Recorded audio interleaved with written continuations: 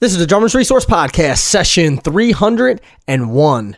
And the quote of the day is from Henrik Ibsen, who said, 1,000 words will not leave as deep as an impression as one deed. You're listening to the Drummers Resource Podcast, home of in-depth interviews with the world's greatest drummers, music industry professionals, and thought leaders. Inspiration, education, and motivation for drumming, and beyond, and beyond, and beyond.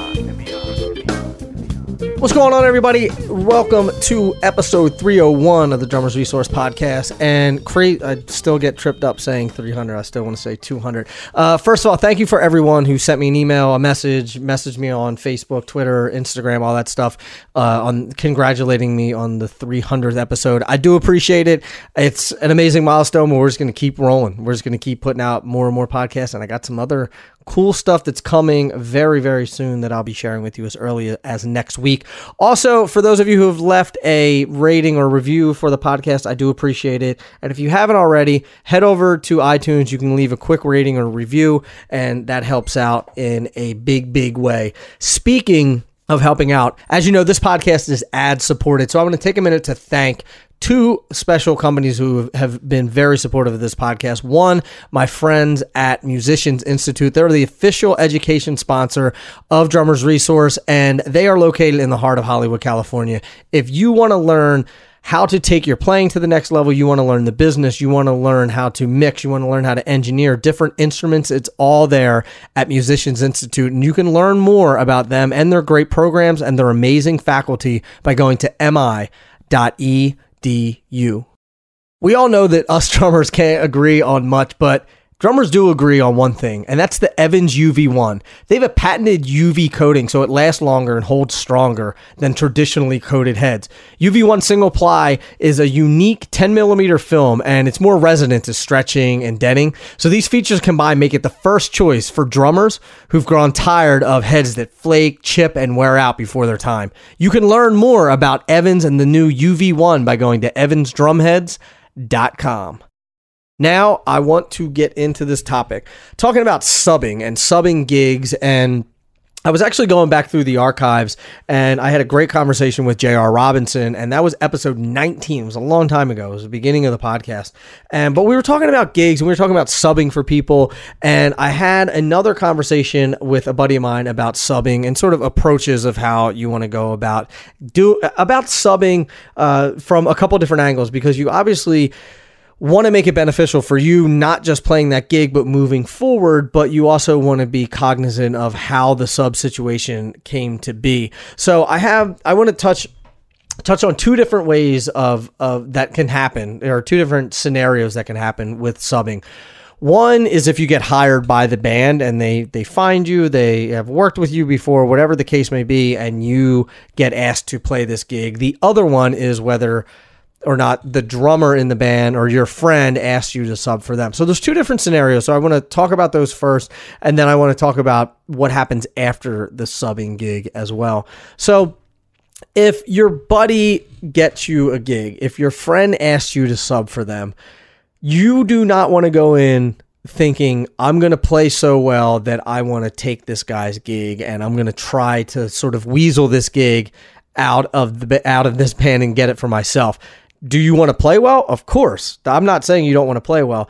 I'm saying you don't want to go in there with the intent of saying, I'm going to play so well that they're going to fire him and hire me, because that's just bad karma and it comes back to haunt you. But the things that you want to do, if someone is gracious enough to offer you a sub gig, then here is what you need to do. One, you got to make sure you're prepared. You have to learn the tunes. You do not want to go in there and embarrass your friend. You do not want to do that. That's bad. That's not professional, and it makes your friend look really bad. Could get them in hot water, may even cost them the gig as well. So you want to make sure that you're prepared. You want to go in there. You want to be nice. You want to be courteous.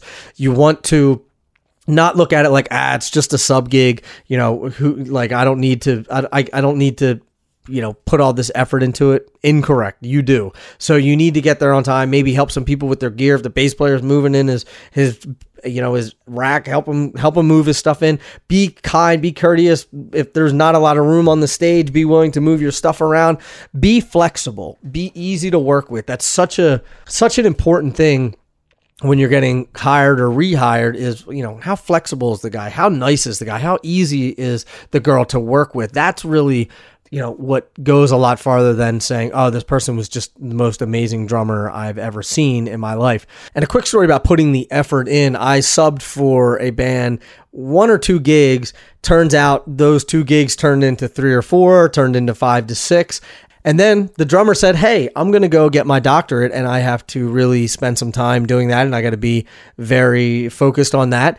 Can you play all of these gigs for the next 2 years? So I was technically a sub in this band for 2 years, and never one time ever did I try to get the gig full time. Did I try to push him out or try to make it seem like I was the better candidate? He came back. And I said, hey, man, thank you. I appreciate it. I'd known him for years. And I said, Mike, I appreciate it. And that was a ton of fun. And here's your gig back. It's his gig. He gave it to me. But by putting in the work early, learning the tunes, being professional, being on time, being courteous, being easy to work with, being friendly, helping the guys with their gear, all of that goes a long way. And that's what led to me working with these guys for an extremely long amount of time. So you want to put the work in, you want people to love working with you. And if they say, hey man, this guy is the person who has the gig, but you're always the second call. You always want to be the second call guy if you can be in that situation. And you could sub for people for years. In fact, the J.R. Robinson interview that I'm talking about, he said he used to do it with Toto all the time. He wasn't trying to steal Jeff Porcaro's gig. He would just fill in when Jeff Porcaro either couldn't do the gig. I don't know, maybe he was doing sessions. I'm not quite sure exactly what was going on, but that's the situation. Never went in trying to steal the gig. The flip side of it is if a band hires you as a sub, I think it's your job to go in there and try to get the gig. And the reason why I'm saying this is because I don't think that you should be selling yourself short. And let's face it, let's be honest, this is a very competitive sort of dog eat dog world. And if you can go in there and take the gig, I think that you should do it. Now that may sound harsh and I may get a lot of feedback about this, but if Sting hires me to play one gig, I'm trying to get the Sting gig. Or if just a band that I want to play in hires me for a sub, I want that gig. And in fact, that happened. I got hired by a guitar player and he hired me for one date, and he called me the next day and was like, I'm not using my old drummer anymore. I want you to play all these dates. Sent me a list. It was like 75 dates over the next 8 or 9 months. And he was like, I want you to do all of these dates, because I went in there guns blazing and I was on time. I was professional. I knew all the tunes. I played my tail off. I was ready to go, man. And I was not taking any prisoners. And I went in there and I stole that gig. I've also subbed and not got the gig. I've actually subbed and never got called again on certain situations, and have gotten fired from certain situations that I was subbing, because you're not right for every gig, or maybe you don't play as well as you should. But in this circumstance or in this situation, you should 100% be trying to go in there and nail the gig. Totally. So those are sort of the two scenarios. But let me talk about after the gig. Let me talk about follow-up, because I don't think either one of these situations are different. Here's what I think you should do. This is what I would do after every gig, which always led to more gigs. And even if it didn't lead to more gigs, it would lead to more relationships, which would lead to an in at a club, maybe with my band or with another band, or sometimes it would lead to new gigs. Sometimes it would lead to guys in my band getting other gigs. It's a very reciprocating kind of gesture and thing to do. So let me talk about this. The follow-up at the end of the night, I would always get everyone's number. Every single person. Seems obnoxious, but I'm like, hey man, unless you don't want to play with them again, or you think that they were bad and you really legitimately do not want to play with them again. But I would talk to everybody, man, I really loved playing with you. I would love to work with you again. You guys are great. Let me get your number. I'll keep you in mind for other gigs down the road. Just a great time. The next day, I would literally call or send a text message, depending on what year it was.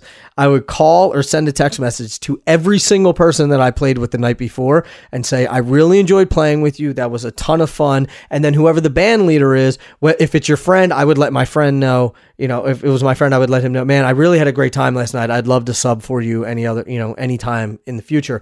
If it was a band that hired you, I would talk to the leader and say, I really enjoyed it. I had a ton of fun and would love to, work with you anytime again. And a lot of times at the end of the night, you'll get that vibe that they want to work with you again, or they're going to call you for gigs. But either way, I would follow up, and that has led to more gigs. Oh, I didn't know if you were into it or not. And I said, yeah, man, I was really into it. Oh, cool. We got this gig next week. Do you want to do it? So I would follow up with every single person the next day. Also, go on social media, write a post about how much fun you had playing last night, and tag all of the members in the band.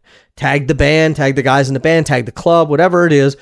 And that's another sign that you are vesting some interest into the people, the players, the band, whatever the case may be. And then from there, anytime I would have a situation where I could hire someone, if I needed a sub, or if I wanted to start a new band, or if I just needed a couple of musicians for an off gig, I would go and I would hire the guys who were hiring me for gigs. So I would go hire these people that I wanted to work for. Again, that's literally how I built my whole entire touring career, how I built my freelance career. All of that stuff has just been through hiring the people that are hiring you, making sure that it's known that you want to continue to work with them, be professional, be on time. It's all the stuff that we've heard before, but there's some of these little tips and tricks that you can use for when you sub for people. You want to go out of your way to make sure you, again, courteous, kind, easy to work with, all that stuff, but then also following up, hiring them if you can, letting them know, I really appreciate you giving me the gig. 2, I would love to work with you again. If there's anything you ever need me for, please keep me in mind. And 3, if you have a gig that comes up, you can hire them for that gig. Now you're starting to develop a relationship. You're also paying back the favor. They gave you a gig. Now you're giving them a gig. And then when they need someone else, they're typically going to call the people who are also feeding them gigs. So, and around we go. So it is definitely a reciprocating trade. So that is my long and short answer on how to approach sub gigs, whether you're getting it from a friend or whether you're getting it through a band. You always want to make sure that you're making it a point to let everyone know that you want to play with them again. It goes farther than you may think. So I hope you got some value out of that. And like I said, I've been getting some questions about it. I had a conversation about it. I was listening to the J.R. Robinson interview about subbing, and I thought it was a really important topic. Would love to hear your feedback. Shoot me an email, nick@drummersresource.com, or hit me up on social, either at Drummers Resource on everything, or on Drummers R Source on Twitter, or my personal accounts are all the Nick Ruffini.